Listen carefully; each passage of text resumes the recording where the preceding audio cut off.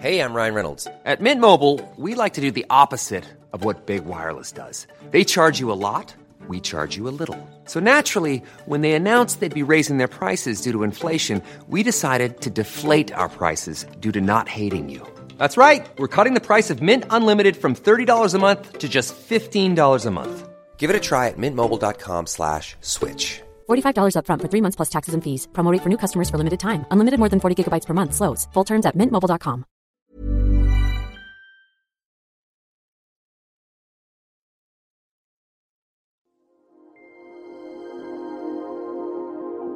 Stripping down science. The Naked Scientists.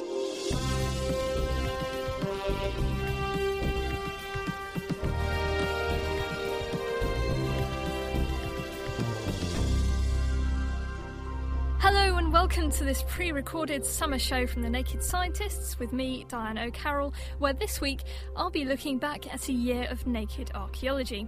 So listen in if you know somebody whose life has been ruined by archaeology. Many people are drawn to archaeology at a young age, only to find themselves skint, bearded, homeless, and with no dress sense and a weakness for real ale in later life. 99% of archaeologists never recover, and the other 1% get their own TV show. And for one radio hour, this recovering archaeologist will be taking you through Pompeian poo.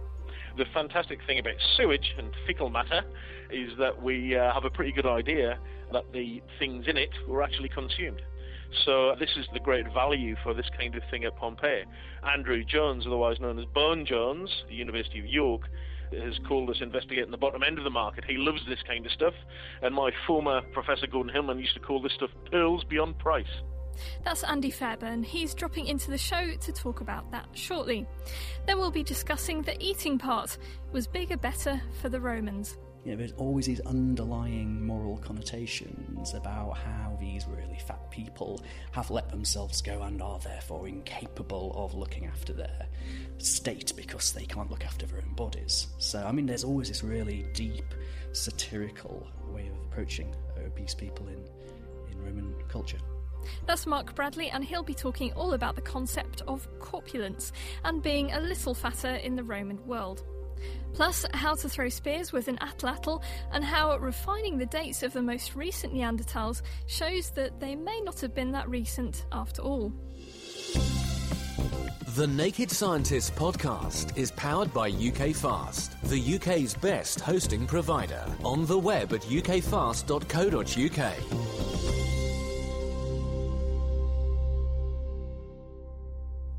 Let's start off with a little active reconstructive archaeology from our Backyard Archaeology segment. Each month on the Naked Archaeology podcast, Tom Birch wanders into the wilds of Aberdeen to look for archaeology in his communal back garden. On one occasion, he decided to get a little practice in for the annual Aberdeen beer hunt, with the aid of his colleague Mike Bumstead. Well, today I've turned up in the middle of a field, a park rather. It's sunny, it's windy, and I'm meeting up with my friend Mike Bumstead.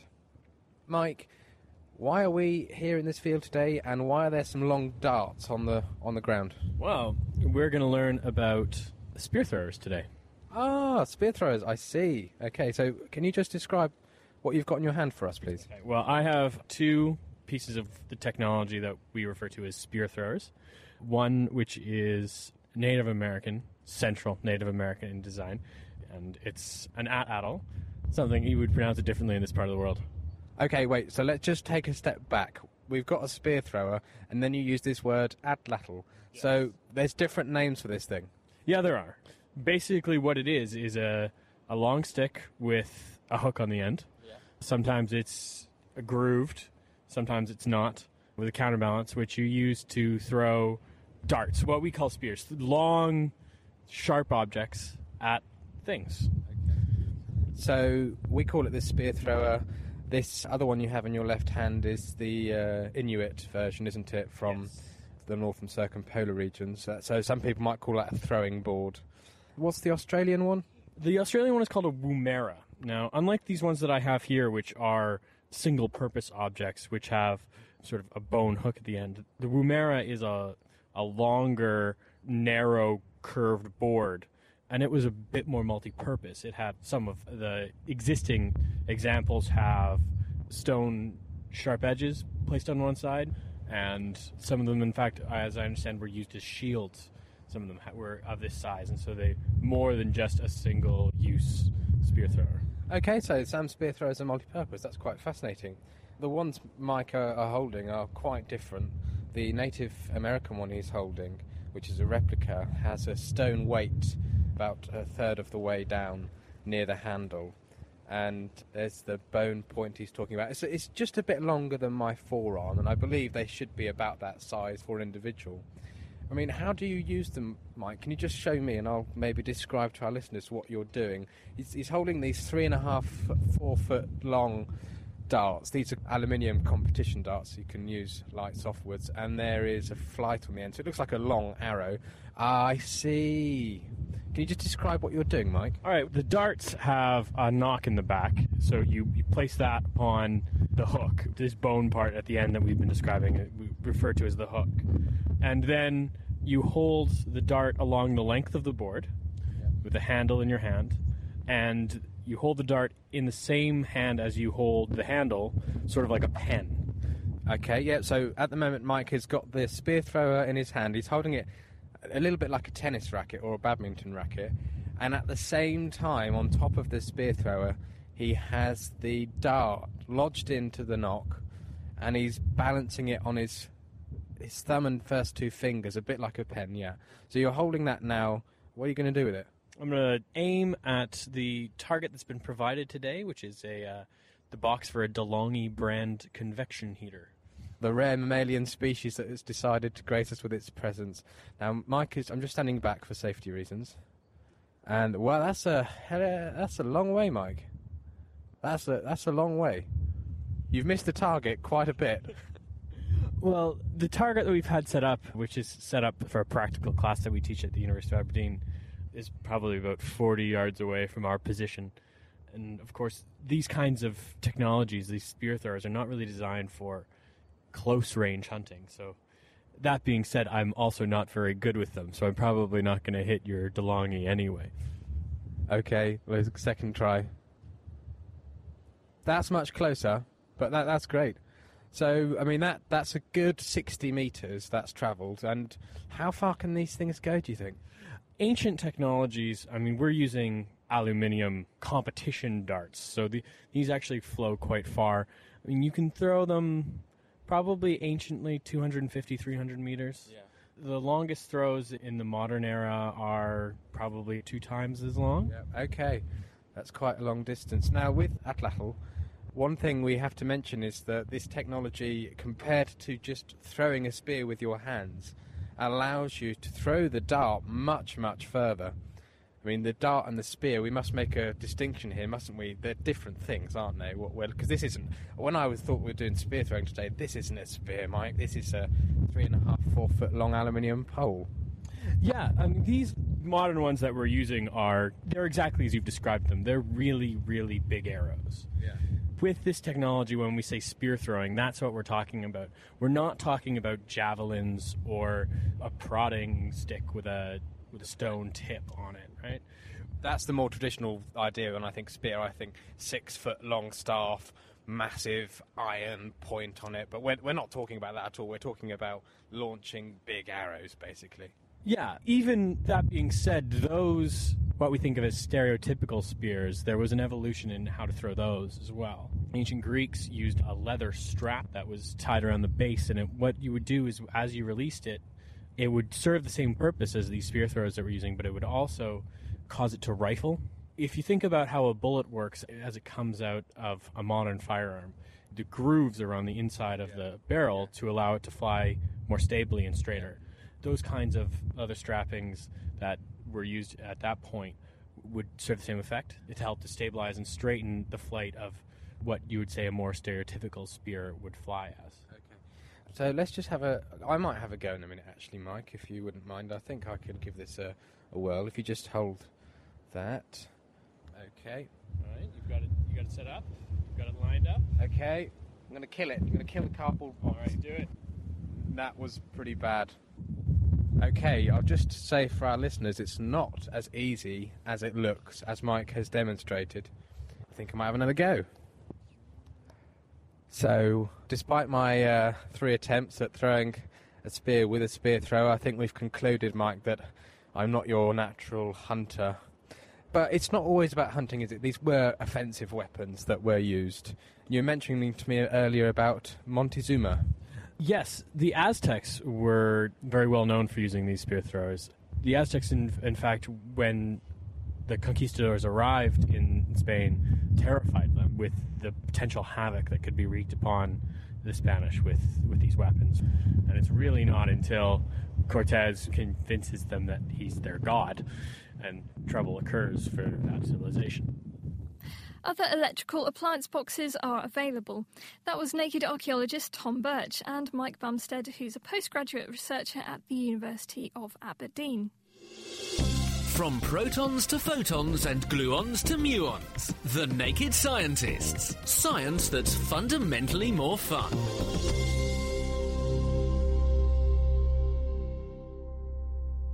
You're listening to The Naked Scientists with me, Diana O'Carroll, and a look back at some naked archaeology.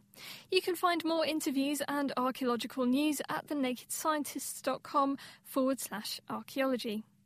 Next up from our archive, computer programmers and archaeologists recently used a technique known as Bayesian chronological modelling as a window through which to look at the real political and even military events which shaped Britain's prehistoric past.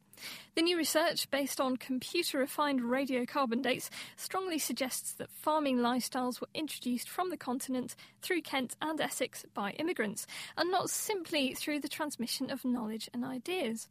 The work also suggests that large structures known as causewayed enclosures only emerged in Britain once there was enough farming going on to allow leaders to lead ever larger groups of people. To tell us more, Alex Bayliss.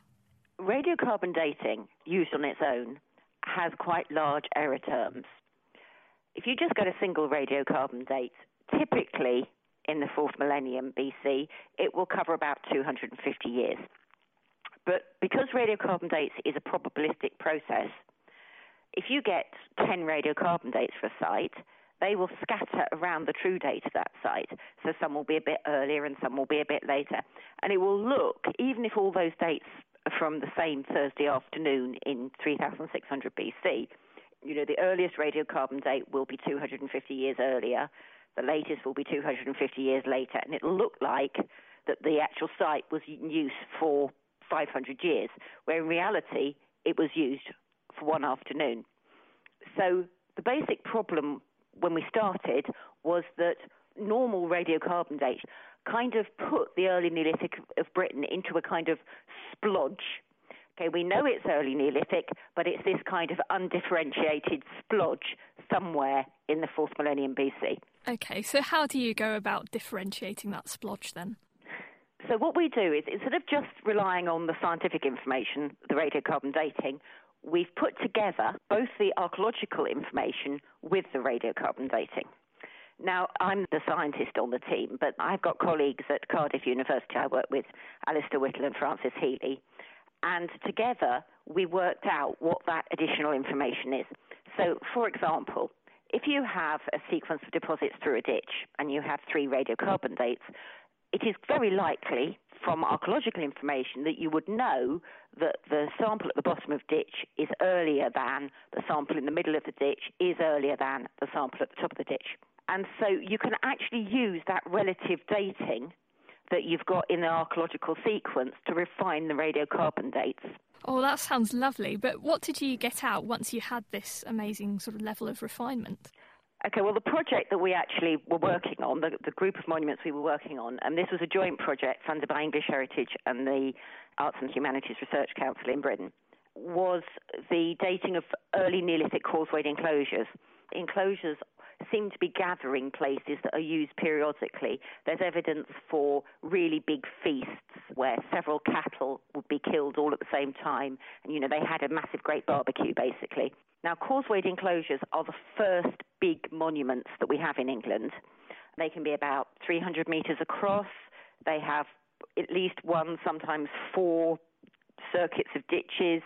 The ditches can be rock cut, but they have lots of different entrance ways, which is why they're called causewayed enclosures. Some of them also have palisades and timber lacings in the earth ramparts that are formed when the spoil from the ditches coming out. So these are fairly big things. You know, you would need several hundred people for a month to build one. So what we did was we went back to the archives in the museum, no new excavation, and we dated all the ones that had holes in from the past. So we've dated about 40 out of the round about 90 that are known, mostly in southern Britain, although there are a few in Ireland and a few currently unexcavated ones further north in England. And we found that they actually covered a very tight span. Previously, these things had been thought to be built throughout the early 4th millennium and to be, you know, typically in use for maybe 300 or 400 years. We actually found that they appear very suddenly, round about 3700 BC. And when I say roundabout, I mean within a generation of, within 25 years at 95% probability. They appear first in Kent, then they spread very rapidly across southern Britain until about 3625 BC. About half of all examples seem to have been built in the first 75 years. So we have a boom. We have a real big construction boom. And that is, of course, followed by a bust, because then there's evidence that for about the next 50 years, it becomes, for whatever reason, they become very unpopular. And then in the generation around 3550 BC, again, it becomes popular again. So we have a boom and a bust and another boom. And then they just go out of use and nobody seems to build them anymore. And so there's a final bust. Right, so if the initial building just occurs in one generation, what are the implications of that then, of that kind of proliferation of building style? What does that mean? Well, at this point, you kind of, have to get to the stage where, a date is just a number. Because, if you've got no context, we suddenly knew far more about enclosures, but, I can't answer that question without telling you what happened in the rest of the early Neolithic. So we had to kind of unpick the rest of the splodge. Okay, so to do that, we just looked at, there's about 1,500 existing dates. So we got details of all of those, looked at all the archaeology and did a model for that. And so we've written basically a completely new story for the early Neolithic in southern Britain. So what happens is, round about 4050 BC, probably the first pioneer settlers arrived from the continent in the Thames Gateway. Okay, then the idea of farming, basically it got from Kent to Cheltenham in about 200 years. Then round about 3850 BC, and by roundabout I mean within about 25 years of 3850 BC, some kind of critical mass seems to have been reached because suddenly the Neolithic appears everywhere, bang. Within the next 50 years, it gets from Cheltenham to Aberdeen. Then in around 3800 BC, things really start to rock. It seems like the pioneer phase of Neolithic settlers is over, and what they're trying to do is build a society, because we have so many innovations in the next 100 years, of which enclosures are just the last. But the point is, you've got national exchange networks for high-quality stuff being established, and at the end of this process, this century of real dynamic innovation where really everything is changing, that's when causewayed enclosures appear. So to get back to your question, why do causewayed enclosures appear? Well, what's interesting is that both long barrows and causewayed enclosures are typical Neolithic monuments that occur on continental Europe. So the question is not so much why did it appear in 3700, but why didn't it appear in 4050 BC with the initial colonization? This idea was already around on the continent, but they didn't bring it with them. So maybe the idea is that the reason they didn't was because maybe they didn't have the resources to invest in that sort of stuff. They were too busy building their flocks, or they were too busy, setting out their fields. And actually, maybe what we're seeing in the 3700s and with enclosures is an attempt to have control of, what happened at the festival when they had their enclosure meeting, who could get their hands on all this new exotic stuff that was being traded. So maybe it's actually about the emergence of power is perhaps our idea. Now we've emerged from the splodge, there's this story, and we've actually got a dynamic narrative. Because what have I been talking about? I've been describing a political narrative of southern Britain 5,000 years ago. And we simply couldn't do that before without the dating. So from this study, it looks like farming was brought in by a specific group or groups of people rather than as a spread of knowledge through indigenous populations, which marries really well with the genetic data. And ultimately, it's their fault we have big community buildings. You can read more about her team's work in the book Gathering Time, dating the early Neolithic enclosures of southern Britain and Ireland. Distilling the best science. The Naked Scientists. You're listening to The Naked Scientists with me, Diane O'Carroll, and a look back at some naked archaeology. Indeed, we're looking at the fundus, the base and the bottom of archaeology with some archaeological poo. Smothered in volcanic ash in 79 AD, the site of Pompeii isn't just known for the incredible preservation of its residents and buildings. Also preserved at the site are the ephemera of daily life, including waste. But what sort of information can we glean from Roman poo? Andy Fairburn explains. Well, we're very interested in the long-term, economic development of Pompeii, and especially the life around the Porta Stabia, the Stabian Gate, basically, through the several hundred years of Pompeii's existence.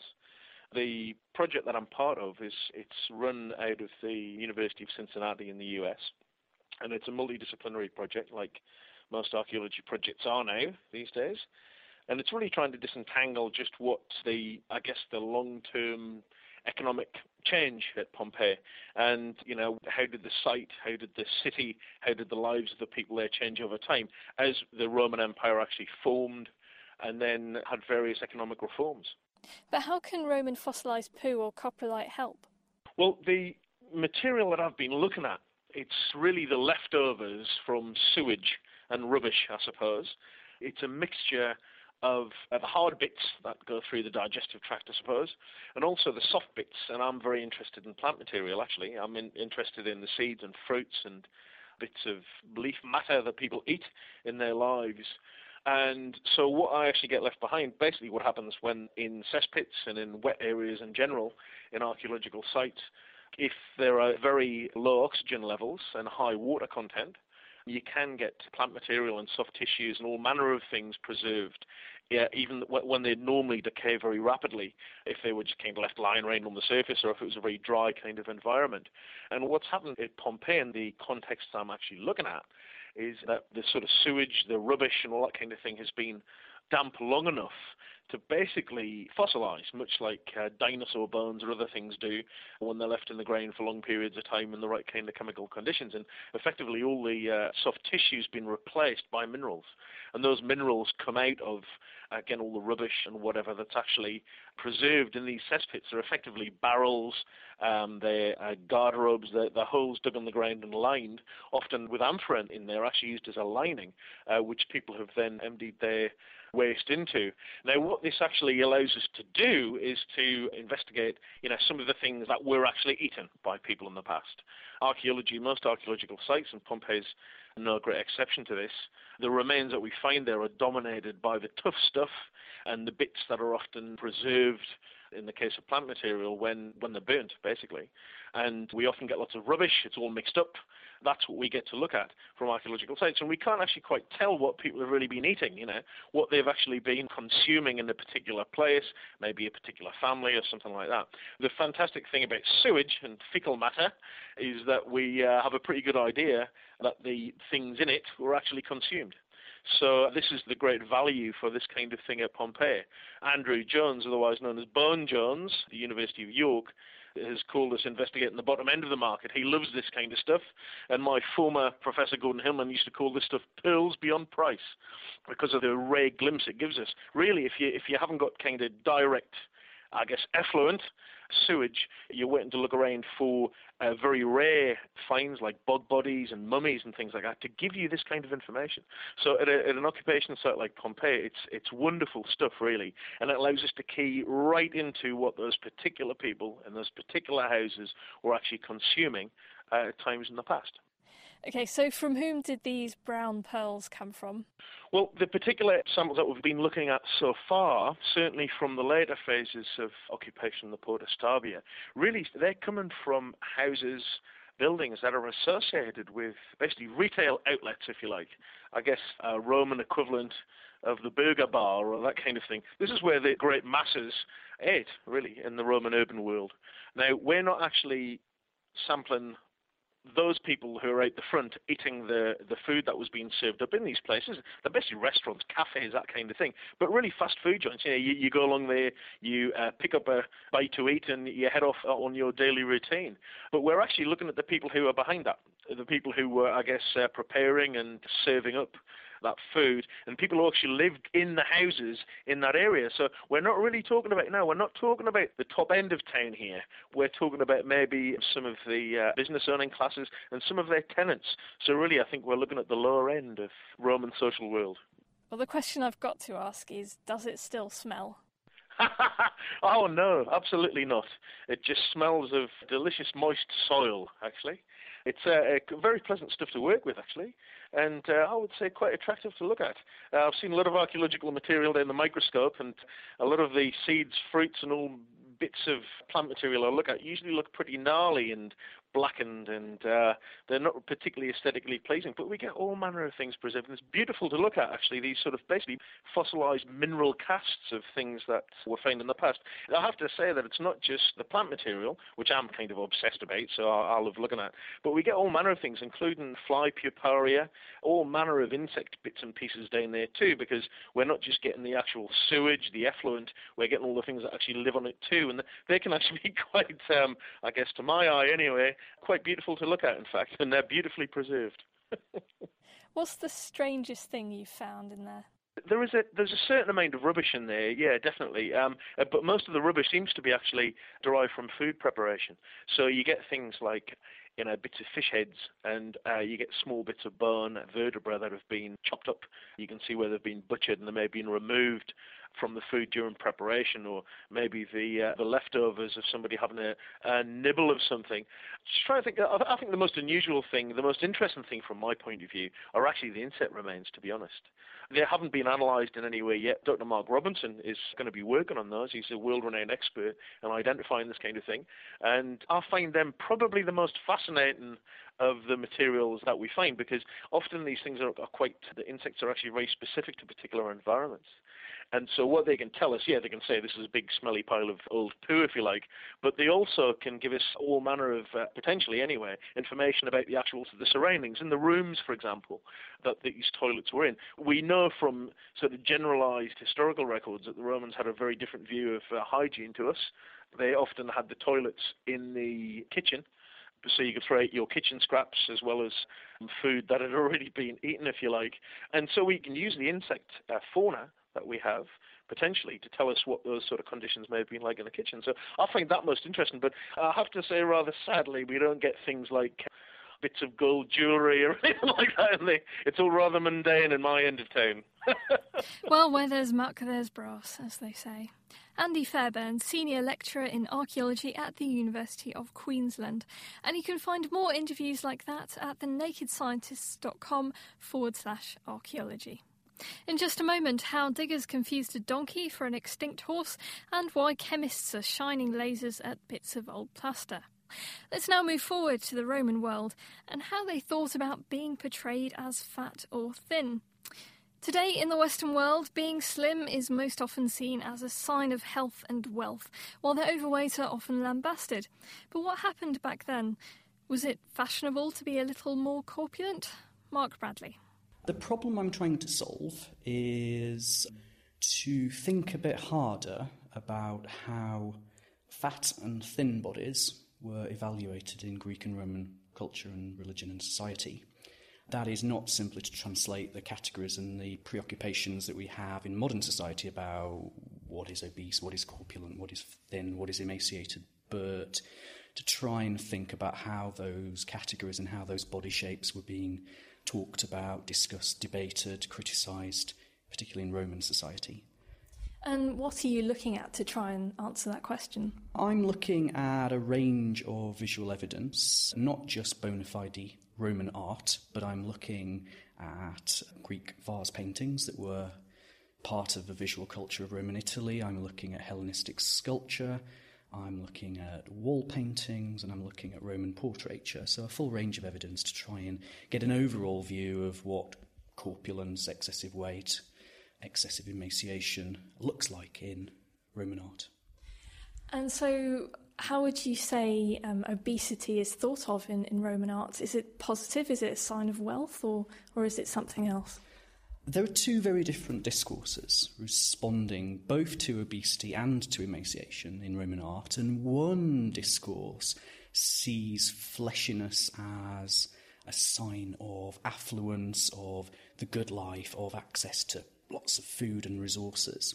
And this plays out in examples of Hellenistic rulers, for example, or certain Roman emperors who wanted to imitate Hellenistic rulers, who wanted to show how many banquets they had and how rich they were and how affluent they were. But at the same time, there's a discourse which sees paunchy stomachs and jowly cheeks as part of a kind of comedic culture where these people have eaten too much and they've let themselves go. And obesity, fatness, big bellies are linked to decadence and softness and sometimes effeminacy. So two very different discourses going on at the same time, but it's important to recognise that they both exist symbiotically. And do you think there might be an element of, I don't know, poking fun at those people in power, those people who are putting themselves across as being a little bit overweight, perhaps linking them to comedy might be something to do with that? Absolutely. So we get the same emperors. We get emperors like Nero. We get emperors like Vitellius, who follows Nero, who evidently are quite podgy, and they make the most of this in their portraiture by coming across as these affluent, well-fed, rich rulers. But at the same time, of course, you have critical responses from people around them, describing them in very, very negative terms. So, yeah, absolutely. I mean, both interpretations seem to exist at the same time. Do you get fat jokes? Do you get fat jokes? They're quite serious fat jokes. I think there's... Yeah, I don't think there's any sort of, light humour surrounding this. I think there's always these underlying moral connotations about how these really fat people have let themselves go and are therefore incapable of looking after their state because they can't look after their own bodies. So, I mean, there's always this really deep, satirical way of approaching obese people in Roman culture. Well, that's interesting, given our current preoccupation with how much obesity costs the NHS. But you mentioned emaciation as well. How is that portrayed? Emaciation is... we can assume in most pre-modern societies in Europe that food is not... food is scarce and is not always going to be available consistently throughout the year. And it has been assumed that with famine, hand in hand with famine, comes for the majority of people, thin, emaciated bodies, that this is the norm. And indeed, when you get, elite artists and writers representing the poor, one way you recognise them is by their thin frames. Workmen, tradesmen, and particularly sort of old homeless people, that sort of thing, are represented as being very, very thin. So that's one clear way of interpreting emaciation. But the other side of the coin, which I guess is a little bit like the affluent ruler with access to all of the food and resources. The other side of a coin is that you get figures, particularly philosophers and thinkers, intellectuals, writers, and sort of stern, self-restrained generals and commanders who are actually quite thin and emaciated, and you always get Julius Caesar with sunken cheeks and very bony features as part of his kind of, he's in control of himself. He doesn't need to let himself go. He doesn't need to eat too much. He's a man of thought. He's a man who's restrained and dignified and so on and so forth. So, again, two very different ways of approaching it. And so what's the next problem to solve then? Where are you going to take this research next? Where am I going to take this research? Well, I mean, this research has led me in a rather different direction from what I was originally focusing on, which is looking at, simply unpleasant bodies in Roman culture. This is about much more than just unpleasant bodies, as I've described. And I need to sort of turn myself back a bit and look at other features of the body in Roman culture which was perceived as transgressing boundaries or unpleasant or disgusting in certain ways. The alternative thing that I could do with this research, once I've written it up as an article, is to maybe think a bit more generally about the role of obesity, corpulence and emaciation in ancient medicine, in ancient literature, in a broader range of genres. So maybe thinking of a bigger project, depending on how this particular project is interpreted. That was Mark Bradley, who lectures in ancient history at the University of Nottingham, talking about weighty issues in Roman attitudes. But let's now take a trip back several tens of thousands of years to early humans. One of the key debates for people working in paleontological archaeology is the overlap between modern humans and Neanderthals, who did seem to live side by side for a few millennia. But the length and nature of that cohabitation is still a bit murky. The most recent Neanderthals of the Caucasus were only this year redated to confirm just how recently they lived there. And it wasn't as recent as we once thought. To tell us more, Tom Hyam. We've been interested in chronology building and precise radiocarbon dating for many years. That's one of our main research interests. And traditionally, our lab has focused on archaeological dating, so we really specialize in that area. And one of the most challenging parts of radiocarbon dating is dating old things, and that's because radiocarbon is an exponentially decaying isotope, of course, and by the time you get back to 5 or 6 half-lives, more than 30,000 years ago, you start to find that the amount of radiocarbon is very, very low and becomes increasingly difficult to measure.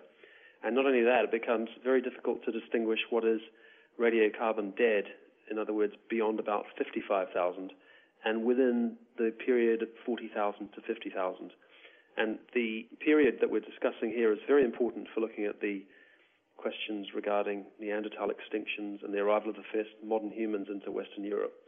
It's been a real challenge to radiocarbon date this. In the last 10 years, we've been using newer techniques, and this has led to a number of revisions of previous dates, which we found to be often very much younger than they in fact should be.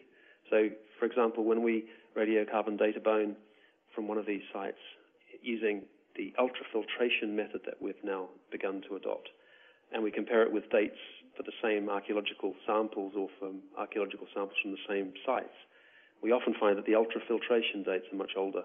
And we would consider them to be more reliable because the challenge is always in radiocarbon dating this material to remove modern carbon contamination. That's the real headache for dating this type of material, simply because when we're down at 30,000, we've only got about 3% of the amount of radiocarbon that we have in the modern period.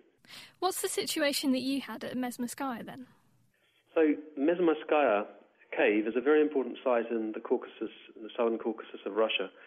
And it's important because it's produced physical remains of Neanderthals. There are 2 infant burials there. And one of them has produced DNA that's been used in the Neanderthal Genome Project. This is the Leipzig-based project, which has been working for the last few years on developing the Neanderthal genomic sequence. So it's a very important site. Not only that, but it's produced one of the latest dated Neanderthals in Eurasia, around 29,000 BP before present. So it's one of the most recent dates, and it's important because it's been taken to suggest a late survival of Neanderthals there compared with other parts of Eurasia. So we were interested in testing whether or not this was true using the ultrafiltration techniques that I was discussing just before.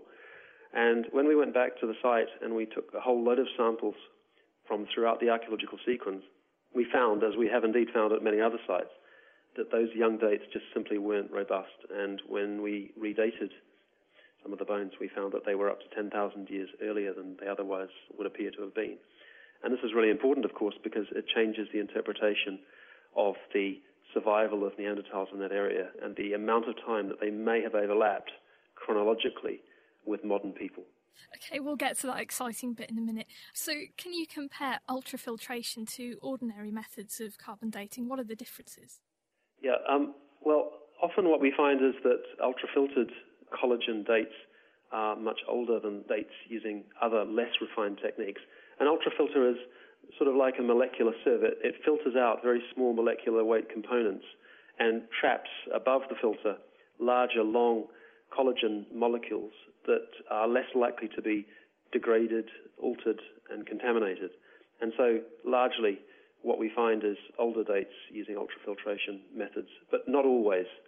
In cases where we have well-preserved bones, for example, with lots of collagen in from permafrost areas where the bone's been well-preserved and sealed, we don't see these effects.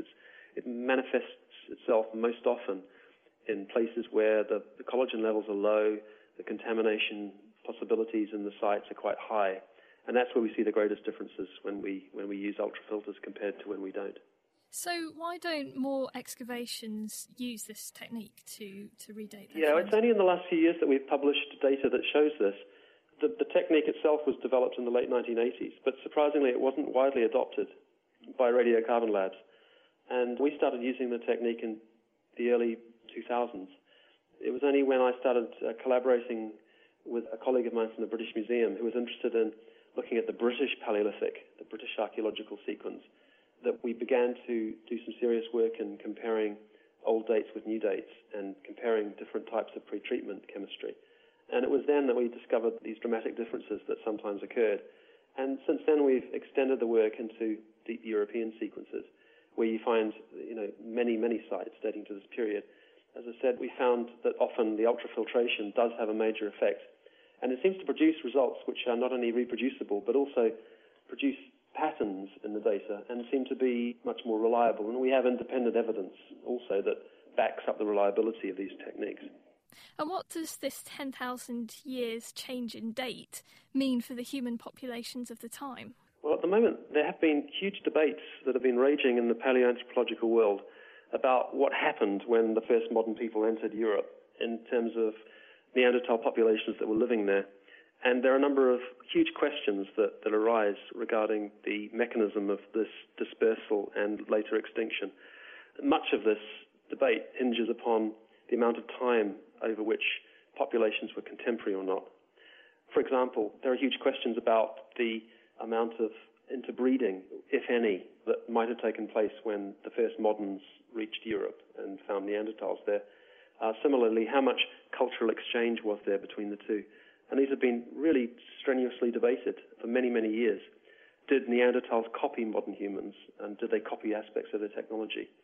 Was it the reverse? Did Neanderthals come up with their own version of the Upper Paleolithic revolution? Did they develop new techniques of making stone artifacts and bone tools, which were then copied by incoming modern humans? And as I said, it all comes back to the chronologies. If we have radiocarbon dates such as the one we had from Mesmerskaya, which are 10,000 years younger than we now know that they are, then this changes completely the interpretation of the contemporaneity of these two groups of humans.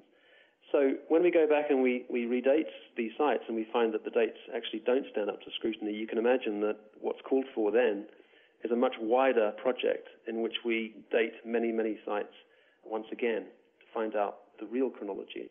But I think that rather than seeing a long contemporaneity, the most likely scenario is that there isn't probably a great deal of overlap between the two populations.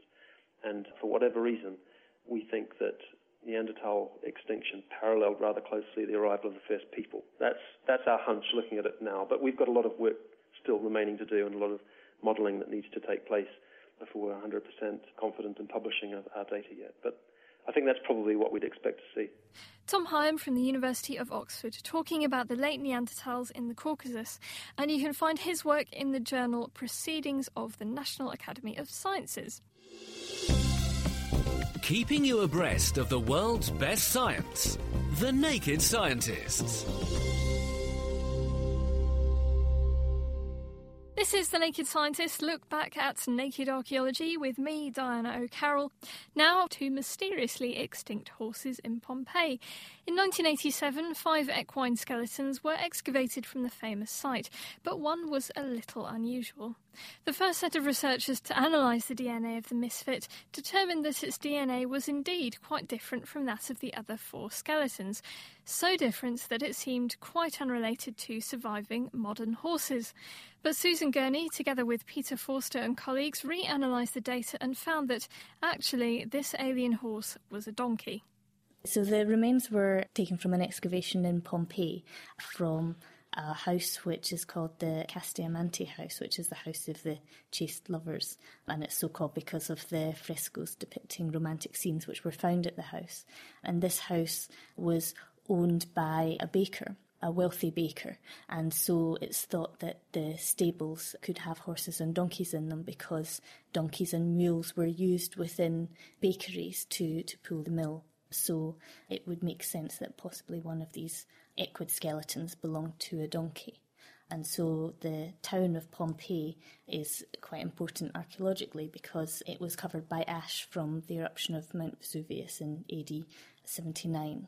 So by excavating the town, archaeologists are looking at what life was like back then, and it means that in terms of genetics we can also see what species of animals were present at that time and how they differ to the species that exist today. Excavation was performed initially in 1987, but the DNA analysis of the skeletons, the equid skeletons, didn't take place until 2004. So they extracted DNA from the remains of 5 skeletons which were found in the stables, and they were wanting to find out how closely related were they to modern horses. And so with one of the remains it was quite interesting because part of the DNA sequence didn't match any of the DNA sequences that we have for existing modern horses. So the Italian group who did the work concluded that it was possible that these horse remains were actually from an extinct horse breed which we don't see today. And how likely could this have been? I mean, how similar or dissimilar was the DNA from a potential extinct horse? Well, because there was 5 equids found in the stable, you would assume that the DNA should be quite similar between all 5 of them, but one of them had a very high number of additional mutations, so it should immediately have looked slightly odd that if you're looking at ancient horses, you've got a sample of 5 from a period of time from AD 79, that they should be fairly similar, but one of them definitely stood out as being different from what they concluded were horses, the 4 horses. And how did this problem land on your doorstep? How did you get involved?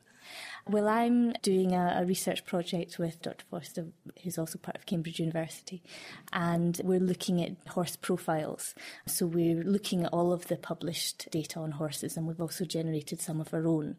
So we were actually looking at the ancient DNA sequences which have been published when we came across this very interesting sequence. And it was when we looked at it further that we realised that actually it wasn't an extinct breed as they had been published, but was actually a mix of a donkey sequence and a horse sequence. Oops. Okay, so how could this have happened? Well, there's 3 possibilities. It could be a contamination that took place during the excavation. The bones could have been mislabelled. It could have been a contamination that took place in the laboratory when they were actually extracting the DNA and doing the laboratory processes, or it could have taken place while they were actually writing the paper or during the computer simulation of the work. So trying to assemble the DNA sequences, they accidentally assembled a donkey to a horse. So there's 3 possibilities. So how did you actually go about disentangling the problem then? What kind of methods did you apply to it?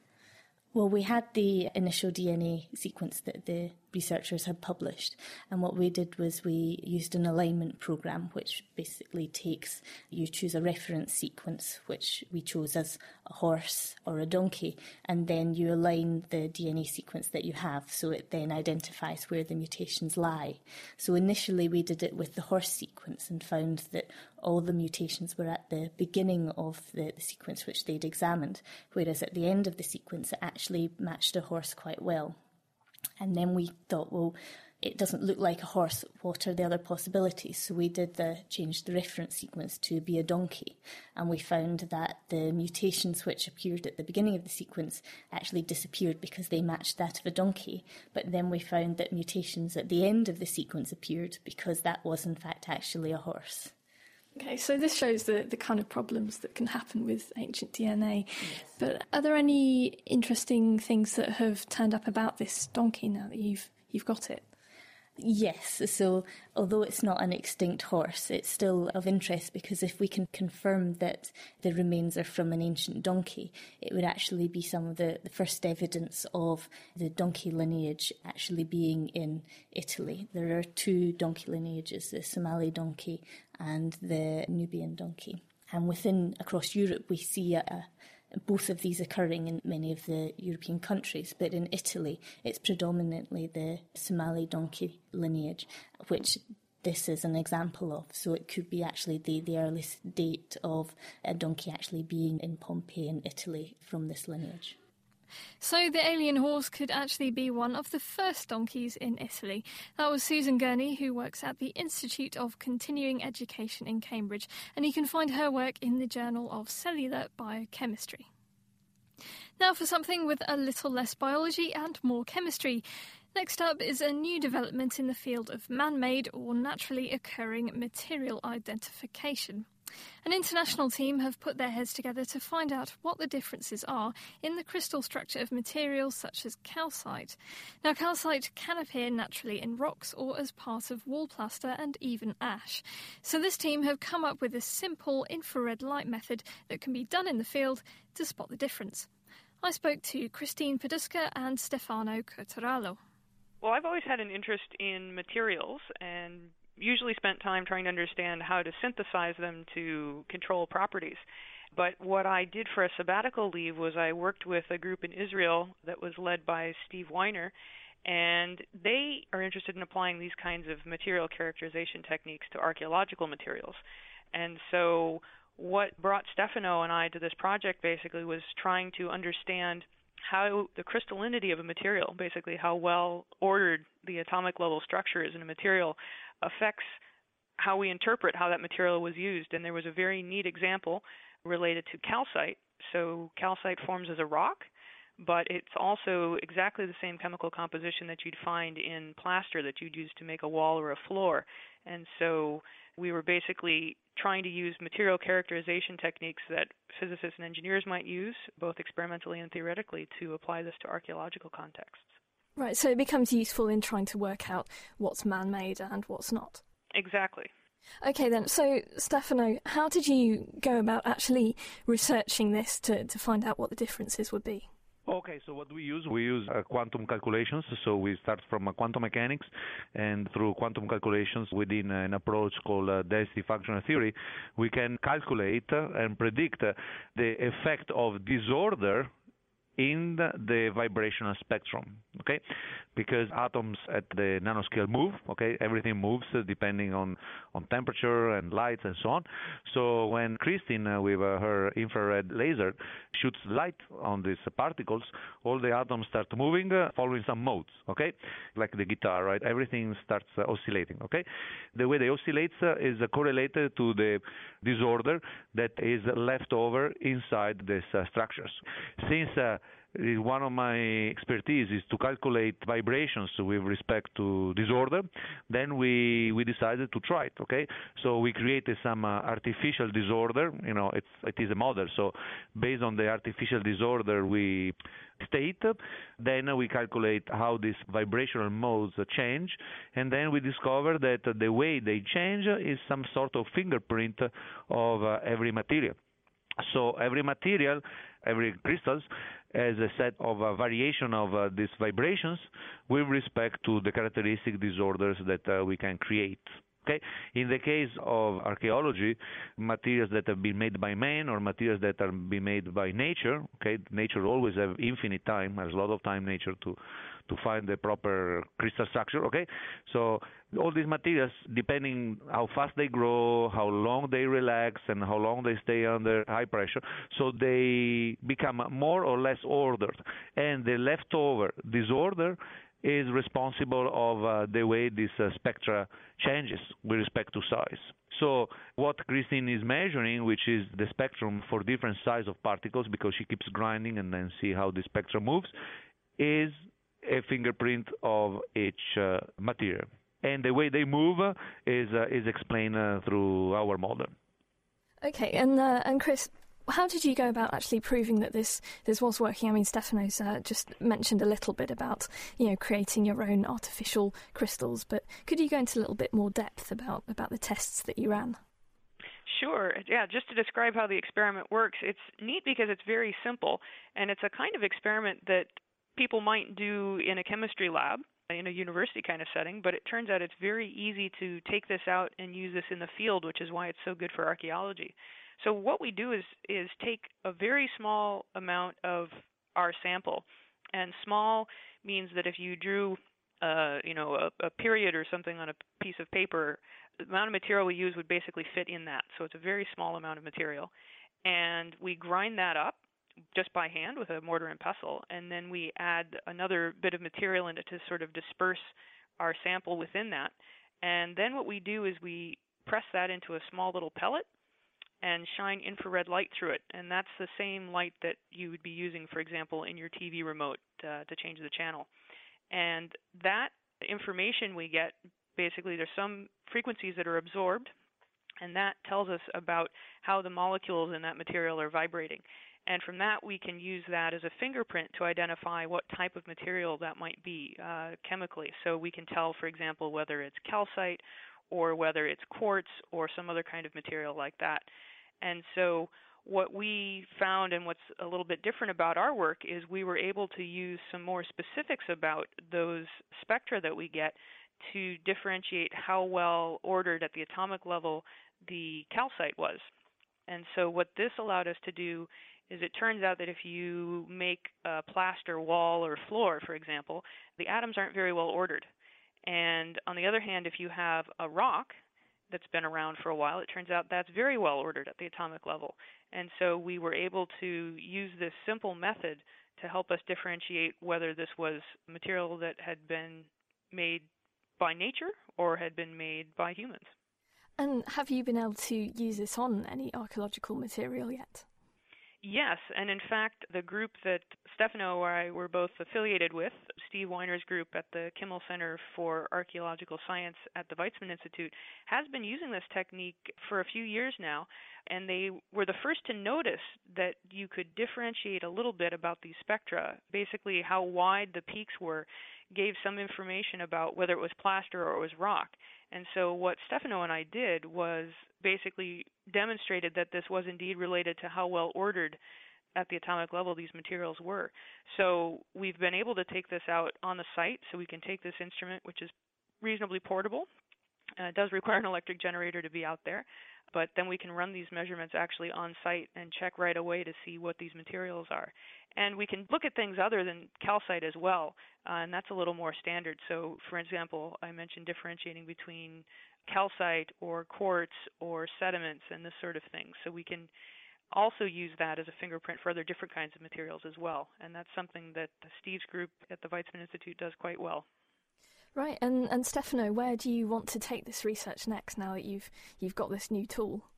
Well, now we can make fingerprints for a lot of other materials that have been not investigated in the same way.